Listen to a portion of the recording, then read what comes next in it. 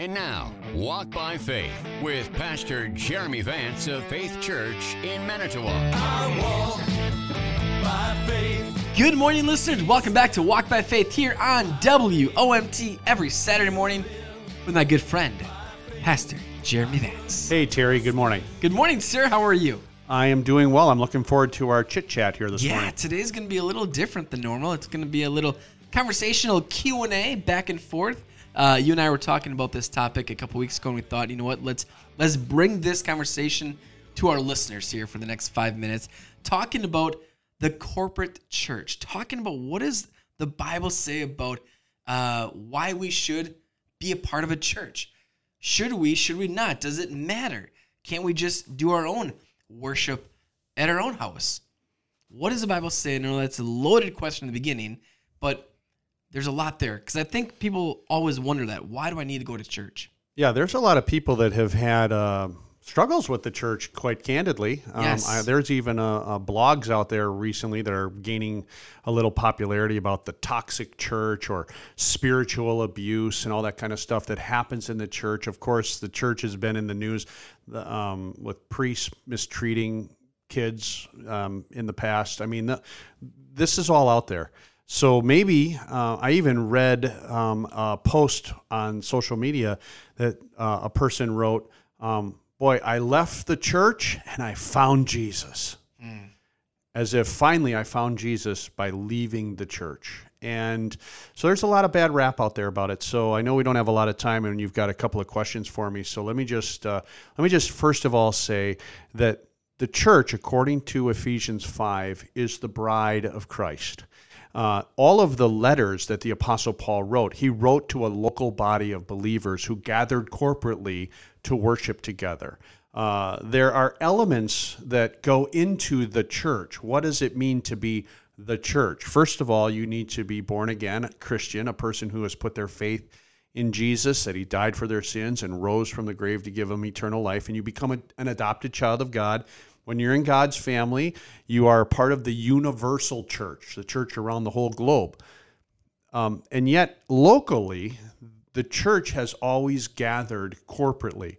They gather for singing songs and hymns and spiritual songs, making melody to the Lord together, that we encourage one another and spur each other on, that there's these elements of brotherhood and sisterhood where we're really helping one another along. There's the remembering of Jesus' death, proclaiming his death by taking communion together.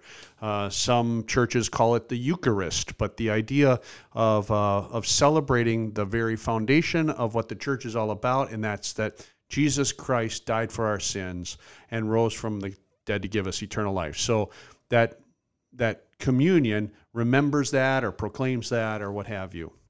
There's also elders. In the New Testament, elders were spiritual leaders, men who, just like a father is the head of a home under the lordship of Jesus Christ, elders are to be the head of the church under the lordship of Jesus Christ, that they are to make sure that the spiritual well-being of the church is going well. Just like the household of God, we are the household of God as a church. So there's that function that happens there. There's a lot of elements, but the reality is, from history past all the way back into the Old Testament, starting with when the Israelites exited Egypt, they gathered corporately for worship. And the reading of the scriptures, the message from the scriptures, the priests or the prophets or the that they would bring the word of God. People would, in Nehemiah, I think it's chapter 9, they would bow down in honor of the word of God, and that the word of God was preached, that there would be worship, that we would celebrate remembrance of Jesus through communion, that this structure would be like a household, like a family. And this has been from the Exodus of Egypt all the way to the present. God's people have gathered once a week, Sabbath day or Resurrection Day, Sunday, once a week, to get together in order to encourage one another and spur each other on toward love and good deeds. And Terry, we only got to one question, and our time is about up. But the bottom line, I want to just say, and maybe let's do another show for next Saturday, okay?